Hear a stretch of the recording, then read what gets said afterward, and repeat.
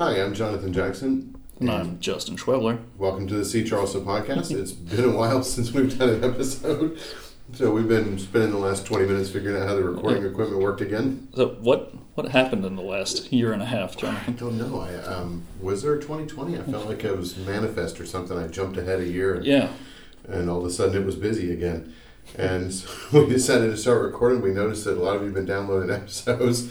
And we thought, oh yeah, maybe we should get back to that. People care. People do care. And so we decided that since Charleston went from 0 to 2,000 miles an hour in about 3 days in March of this year, that we'd do an episode. We're going to do breakfast today, but we also wanted to cover some other stuff that we've noticed over the last year. I think you said that the visitation of the museum houses has been up. Yeah, it's been absolutely crazy. Basically, since kind of the vaccine rollout in May, we've been surpassing all of our 2019 numbers, even kind of weekly, daily numbers at the houses. So, people are coming back to the city. Everything is booming. East Bay Street is crawling with tourists. It's basically like an Instagram photo shoot session out there Every day.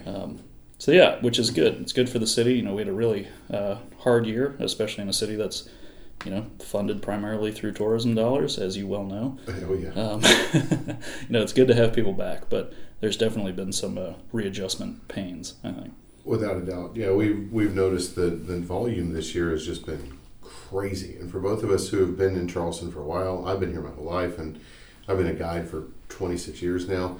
And to see the volume of people just walking down East Bay Street on a Saturday is just insane. Yeah. And as Justin mentioned, Instagram. And so we wanted to cover a couple things. So we've done a few episodes, and a lot of you have downloaded those.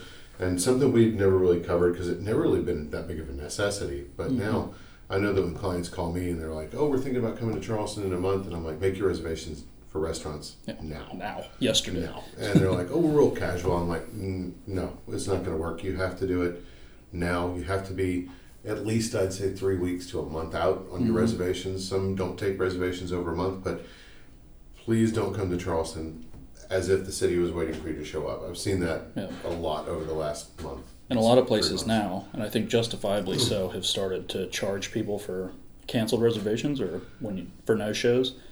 So if you put in a reservation, make sure that you intend on being there at that time. Otherwise, you might find yourself with a little surcharge on your credit card. I've noticed that too, and I've noticed that is because, and this is another don't do, because I think I've got to kind of warn people about is I know that in New York, concierges will have reservations in their pocket, and so they can just hand those out. Charleston's not that big, and so if a reservation is being held in a pocket by a concierge, that concierge is going to be cut off by those restaurants, and they will get no help in the future. So don't think that the reservations are just going to be there in the concierge's hand to just hand out to you. They're not. So they're gone, and there's no way that they can get them. So I watched one of my friends who's a concierge the other day. He is capable of saying things that other ones are not, and so I remember somebody coming up going, we're thinking about going to Huss tonight, and he went, that's not going to happen, moving on, what's your next choice? And I just died laughing. I was like, only he could get away with that. But he saved himself hours of trouble in that case. So if you want to go to those restaurants, plan in advance. And I know people think you're casual, but unless you're going to like a Rodney Scott's barbecue or counter service type place, make a reservation. If you're going for lunch, make a reservation. Anywhere you can make a reservation, do it, because you're going to be waiting. Yeah, and a lot of the hot spots aren't even accepting reservations anymore. My wife and I tried to go to 167 Raw this weekend, and we hadn't been since they were on East Bay Street, so we just wanted to try and check out the new location. Got there at probably like 6:15, so not even in kind of the peak dinner rush, and they had a 3-hour wait. So I've heard as high as 5 coming out. Definitely plan ahead, like Jonathan said. Make your reservations when you can, and have a backup. Yeah, without a doubt. But only make one reservation, because you'll just be keeping somebody else from getting a reservation somewhere. Because I've seen that too. I've seen groups of 5 come in and like, oh, we all have a dinner reservation for all of us tonight, and I'm like, yeah. So you're taking up 5 reservations that 4 of the groups could have used and the restaurant could have used. So it costs everybody that way. Restaurants are struggling right now, and they're having a hard time getting staff back. So it's been kind of crazy. And as we transitioned into breakfast, which we decided we were going to do, it reminded me. I had customers that went to Miller's at 11 o'clock on a Sunday, and they said it was a 2.5 hour wait.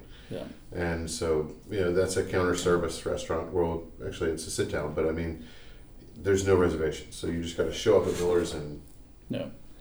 There's a line at Miller's every morning during the week, too. I mean, it's, especially during the tourism season, it's just kind of the hot spot on Lower King Street. And so it's near the kind of the hotel district and shopping and everything. So it's a natural kind of easy brunch location. So it gets a lot of traffic. And it is, I would say, probably the best breakfast in the city of Charleston. That's a hard phrase. Best breakfast. I mean, it's a tough list, and I'm sure we're going to crack into it here. Yeah. But yeah, it's definitely up there. I've never left disappointed. No. And to give you some background on Miller's, Miller's All Day is located nearly at the intersection of King and Broad. And it's in an old pharmacy, which they've kind of gone retro with their look there. Mm-hmm. And it's partially owned by Greg Johnsman of Marsh Hen Mill, which was formerly Geechee Boy Mill. And Greg probably grows 50% or more of the grits that are milled and eaten in the city of Charleston out on Edisto Island, where he has a little farm shop. He's immensely popular. And he grows all sorts of heirloom grains of corn, red peas. He packages the rice for Quattlebaum Farms. So he's got a lot of heirloom grains. So you can check out his website, Marsh Hen Mills. But that means the grits are going to be on point. And on the Instagram note, right now they've got those unicorn grits, which is unicorn is a type of corn that is pink. And so they've been on Instagram for 9 months to a year now. Everybody's Instagramming pink grits. And so you kind of see them now and you're just like, oh God, again. And then next restaurant I would think of would be Big Bad Breakfast. Yeah, we went the other night. I hadn't been there before we went a couple months ago. It was very good. I was impressed, especially on kind of such a high volume traffic street. I mean, it's on kind of the middle of Upper Meeting Street, which is kind of a faster section, more of a go through part of town. Right. Yeah. But that's where a lot of the new hotels and stuff are dropping in. So it'll probably be one of the closer stop-offs for people when they're coming into town, especially over the next year or two. Especially if you're staying on the upper, above Calhoun Street area, then that's a great spot to go for breakfast. And I think Big Bad Breakfast also, they've got that pepper mash bacon, and that was really good. That was really good. And also their pancakes are on target. Yeah. So it's a great kind of a diner-style sort of breakfast, and they have a nice outdoor area too. And they're part of Pahakis Restaurant Group, which owns part of Rodney Scott's Barbecue, and they just opened up a new spot, which we haven't been to yet, but I'm dying to try, which is Hero Donuts on Calhoun. Oh, yeah. So I've heard good things, but I haven't made it yet. They've only been open about 6 or 7 days now. Yeah. So that if you're into the donuts, there's that. And then the only other donut, Glaze went they're closed during the pandemic. Yeah. The only other one is Baked for Donuts, which is BKED, and that's Kayla and Chris Guerra, who actually are in the Caroline over by the baseball stadium. And so they've got some killer ones over there. They've got a donut there with all kinds of different Post cereals on it. And so it's done with cereal milk. So that's fun. They got some good ones over there. And then what else you got? There's Callie's Hot Biscuits on King Street, which is a classic kind of home style Southern biscuit restaurant. I mean, it's hard calling it a restaurant. It's more of like a narrow little walk-in counter. You're definitely taking your food to go there. Yeah, but great breakfast sandwiches, and the biscuits themselves are absolutely killer. Unbelievably good. Go in, get a couple of biscuit sandwiches, and then buy the book so you can learn how to make them at home, because you're going to want to. And pro tip, you can, I get a little bit of a cough. You can order everything from their app. So you can order everything from their app, or go online and order it. That's what I would do. Callie's has a line of an hour for counter service sometimes. So I would definitely order from the app. And then on the biscuits, I forgot Vicious. Mm-hmm. A Vicious biscuit, which is over in Mount Pleasant, but is insane. I haven't been there in a while. Probably pre-pandemic. They have one called the Flamethrower, which is Nashville hot chicken on a jalapeno biscuit with cheddar cheese, sawmill gravy, and like a pepper cheese sauce on it or something. So It's when you look at it, you're like, I'm gonna die, and then you clear the plate. Yeah, So lights you up for the morning. yeah, it's they got some really good biscuits over there, so that's a great spot to go to. And of course, one that we really, I think both really like that's out of the way is Daps. Yeah, that's probably been one of my most consistent breakfast spots.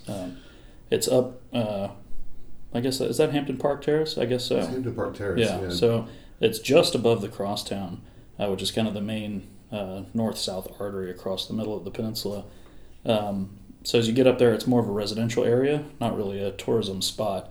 But if you're looking for, kind of a nice, neighborhood feel for a kind of smaller breakfast spot that has some kind of funkier mixes to it, it's a great spot. They have good breakfast cocktails, lots of kombuchas and stuff, great coffee, and the food is excellent. The chorizo sausage sandwich they've got is incredibly good. So they've got a lot of great stuff going on over at Daps. And unfortunately, I don't think we mentioned a single place that takes reservations. So all of those places, breakfast is, you get what you get. I mean, I think last Saturday I went over to Sullivan's and I saw a line that went out of Vicious and down Coleman Boulevard on foot. People waiting to get into Vicious Biscuit. And so when I saw that, I was like, oh my God. Mm-hmm. And also Miller's is opening a second locale on James Island. Yeah, I didn't know that. So they're going to be opening up a second location on James Island. So if you're headed out to Folly, then you'll have that out there. And going out towards Folly, yeah, there's Sweetwater. Sweetwater. Breakfast is a classic. I mean, that's kind of a stereotypical mom and pop breakfast diner. They've always had good food and good service out there too. And one of our favorites, Baguette Magic. Baguette Magic. I'm glad I moved off James Island because it became a bad habit for me to stop there on my way to work every day. And it's on the right side of the road when you're leaving James Island. It was too easy. It was just right there. They got always good ample parking there. I saved thousands of dollars a year by moving into West Ashley. And Baguette Magic is pretty much what it sounds like. They take baguettes and they make these really creative breakfast sandwiches out of them. They're very high-end gourmet, but not expensive. And so that's a great place if you're going out that way. And then out on Folly, Lost Dog. Yeah. The Lost Dog Cafe out on Folly Beach is excellent. There's not a lot of good breakfast on the islands. Yeah, Folly's tough. Folly's tough. And just fair warning, I don't know if anybody else had this problem. When I went to Lost Dog, I assumed it would be like pictures, it would be breakfast, and I got more than I expected for breakfast. But I always thought that the theme of Lost Dog was going to be people who've lost their dogs and found them. But it isn't. It's people whose dogs have died. And I posted them on the wall. And so you're in there eating breakfast, and you're like, God, this is horribly sad. Just crying over your eggs. You're like, what? He lost that dog. That dog was terrific looking. It's kind of a different vibe, I think, than you would expect going in there. I think everybody's like, Lost Dog is going to be like a, kind of a funny theme. Like, it's not funny at all. The food is excellent, but it's not funny at all. We do have a little diner in West Ashley. Early Bird. It's our Early Bird diner. Pretty good chicken and waffles. That's going to become our new standard weekend stop. They're open nice and early, which is good for us because we like to beat the rush. And then, kind of the same thing, classic kind of dirty diner, dirty spoon, or greasy spoon, I guess, breakfast joint. But yeah, it's just kind of a standard, solid American breakfast. And then there's, what's the biscuit place? The bread. Oh, gosh. Normandy Farms? No. Well, Normandy is also Normandy's got the Rialis. Yeah, and they're spread around all over. Yeah. No, they used to be on Spring Street. Wildflower. Gosh, thank you. Wildflower, yeah. Sundays, drive to West Ashley, go to Wildflower Pastry, and get the sticky buns. Mm-hmm. And then buy some of the photographs hanging on the left wall. Yeah. Those are mine. They've been there for a long time. Some of them, I'd like to thank Lauren for keeping them there. Yeah. And Wildflower that's some of the best pastry in the city of Charleston. Yeah, their pastry and their breakfast quiches and their tomato pies are out of this world. Yeah. And there's some really good stuff over West Ashley for breakfast. I hadn't really considered what a hotspot it's become because we have Black Magic Cafe over on 61 now, which is pretty good too. So there's a lot of good options over there. On your friends at is it Broomwagon Coffee? Yeah. That's also a great spot. Now it's Second State. Yeah. And so they do some really good waffles over there. They do a prosciutto, an arugula waffle. They do a peanut butter banana waffle. So they have a bunch of really good ones over there. Yeah. And I was trying to think, there's another restaurant I was thinking about that just went in now. Oh, Handy and Hot, the new place that Vivian Howard opened up. I still haven't been there. She's doing some pretty cool stuff there. They have hand pies, including tomato pies. What was that called again? Handy and Hot. Handy and Hot. Yeah, okay. That's a Google search. And do that in incognito. Exactly.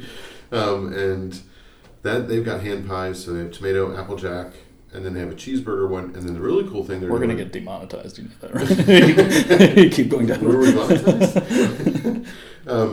We make tens of cents off this. The cool thing about Handy and Hot was they actually had Shui Wang from Jackrabbit Philly make a filling for the hand pies. So they did a Szechuan pork one. Oh, that was unbelievable. And they've got some really odd biscuits like grapeseed mustard with smoked sausage and things like that. Apple cheddar ham. So that's a pretty good spot. It's in the bottom of the Renaissance Hotel on Whitworth Street. It's run by Vivian Howard, who's out of Lenore, North Carolina. So Farmer and the Chef, James Beard Award winner. Yeah. Which reminds me, Big Bad Breakfast is actually John Currance out of Oxford, Mississippi. And so another James Beard Award winner. So breakfast has gotten better. Yeah. And that's, a lot of, that's kind of a hot mix of kind of sit-down places and cafes. And another few more of the kind of cafe bakeries that I think are really excellent. Kind of right in the urban core is Babas on Cannon. Oh, yeah, I forgot about them. There's Harbinger and Herald cafes. Those are two different ones owned by the same group. Harkin and Herald. Harkin and Harbinger. Harbinger and Harkin, not Harold. Harold can get out of here. Cabin. Yeah. And then Gnome's also really good. I forgot about them too. Yeah. And they have some really good vegetarian and vegan breakfast options too, if that is what you're looking for. And something else about breakfast we really, really have to cover is, I've seen this too, so like I have my primary client is probably Belmont Charleston Place, who has a Palmetto Cafe in the bottom, which is a very good breakfast place. It's primarily for the guests of the hotel. But they'll come down and they're mad because they've come down for breakfast at 10:45 and they're still running. So if you want to go to breakfast, get up. Yeah, early's better. Yeah, early's better. If you go to Miller's before 9, it's nowhere near as bad as if you go at 10. Right. So it's, I always kind of joke, I'm like, if you're grown up, you should be able to make it to Miller's before 9 o'clock. Yeah. And, I know some people like to sleep late, but it's a sacrifice. If you want to eat that food, then you've got to get up in the morning and get over there. And definitely, during the tourism season, typically during the hotter months of the year. So getting up early, kind of right around sunrise, you can get up at 6:30 and get out on the street around 7 and catch breakfast. One, you're out, probably the nicest part of the day to be out walking around and seeing the city. But, the light's beautiful, less people on the street. You don't have to wait in line for your food. And then, you get to go enjoy your day. And Charlestonians who are out for sunrise are genuinely the nicest people. Yeah. Everybody out in the morning for sunrise walking around or at that time of day is always a good morning. How are you doing? Where are you visiting from? Mm-hmm. So you'll end up with a much more pleasant experience. And then you can adopt the European philosophy of siesta by about 2 o'clock. Yeah, which you'll need it. Which is the time you don't want to be outside anyway. So people ask, how do you stand this heat? And I'm like, we don't. Run from every air conditioning building I can into the other. Yeah. So get up early. I think it's a pretty good list of breakfast places you can check out. Yeah, if you can't find something you like in that list, then it's a pretty good list. We can't help you. Yeah, we ran down a pretty solid list there. So, and Normandy Farms we barely covered, but they're on downtown and they're also on. I wanted to give them a shout. Yeah, they have multiple James, locations. That area is kind of James Island, kind of West Ashley. I think it's technically West Ashley. I think it's technically West Ashley. They're in South Windermere Shopping Center. And that's where they got some good brioles and muffins and things like that over there. Mm-hmm. So check them out. We went over the coffee that episode so long ago with Philip. It feels like it was a million years ago. Yeah. Philip's doing great out at Go Get 'Em Tiger. He's one of their assistant managers now. So congratulations to Philip. We could almost dip into another coffee episode. There's been so much changes over the last 18 months. It really has been. Broomwagon closed and got bought by Second State. Mm-hmm. So now they have another shop. And Second State has opened up a fourth location at Sullivan's behind Steel City Pizza. Right. And that's pretty much it. Well, Site C has kind of taken over the gap that was left over, Right. which is up on Spring Street. So those are some places to check out. So if you didn't hear our copy episode, definitely go back and look at that one. And then I think we've got our segments coming up. Just looked up at the board because we've switched recording locations, which reminds me to thank the Citadel.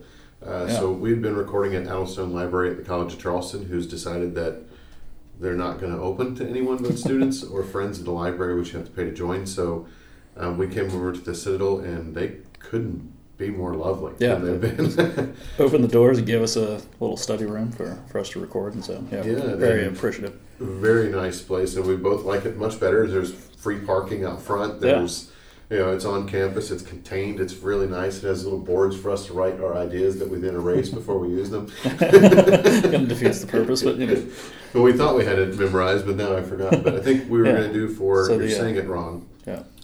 Was we're going to get into the French Huguenot names, some of them. So the French Huguenots come here in the 1680s, starting, and basically they've been exiled from France by the French Catholics, but their influence on Charleston is enormous. I mean, it can't be understated. But it does affect a lot of our pronunciations quite badly. And so one we decided to do was Legree Street. Or colloquially known by outsiders as Laguerre. Laguerre. So Laguerre is spelled Legare, but it is pronounced Legree. So like Legree. So this is one that doesn't look like it sounds. I think everyone we've done up until this point, with the exception of Vandross, was exactly the way that it sounds, the way that it looks. And this one is not. So this is one of those ones that people are going to look at and say, Laguerre, no, it's Legree. Yeah, it always catches people out. Always. Even people who've been here for a while. Yes. And so just like Philip didn't know Vandross, and he was like, I always said Vanderhorst, and I lived there. So, but this one is Legree. So if you say it as Laguerre on Legree Street, that is one street where the residents will come out and correct you. So pelted with a brick from Piazza. Exactly.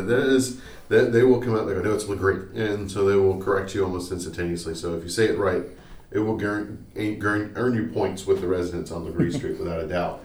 And then for That's Not True, I already forgot. You were doing the cemeteries. The cemeteries, that's right. So this is something we hear a lot. So I'm not throwing them under a bus, but you hear a lot of crazy stuff on ghost stories, ghost tours. So we think we've both heard some whoppers in the last couple months. And one of them is, and I get this question a lot, it's a legitimate question. There's what looked to be about slightly smaller than twin-size bed, elevated brick, stucco over brick tombstones that look like a box. And it's just a style of tombstone.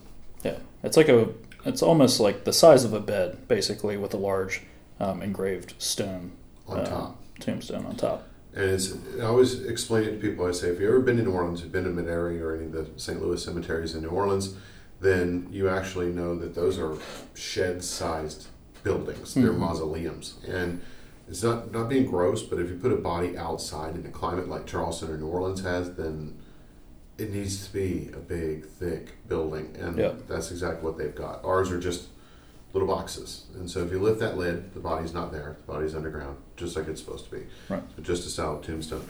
And I think we see that one all the time.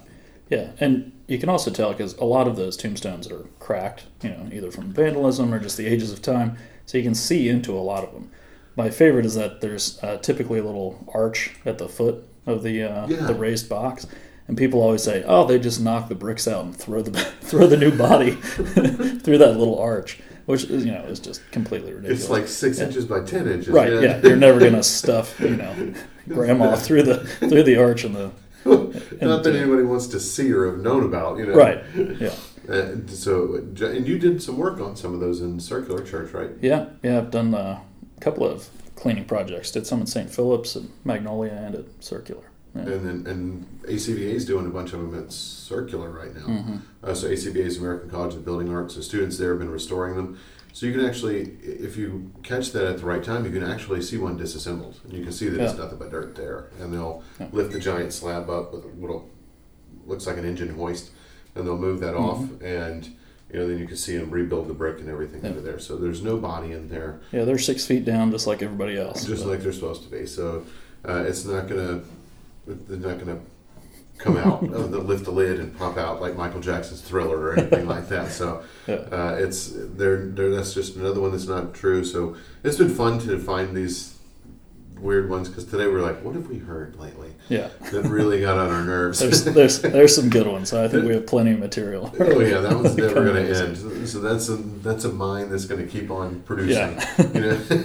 But so those are our 2 segments. So hopefully we went over breakfast. It's the first episode in a while, so we'll get this up as soon as we can. It's nice to be back. Yeah, it is, and nice to have a new home at the Citadel. Yeah. Would again thank them for helping us out and becoming. I'm pretty sure this is where I want to come record every time from here on out. So much easier. Much easier.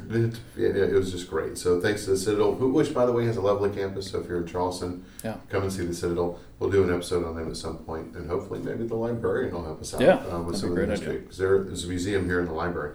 Not open right now, but Citadel's campus is lovely if you get a chance to come over and see it. But we'll sign off until our next episode, whenever. We still don't know what topic will be lunch.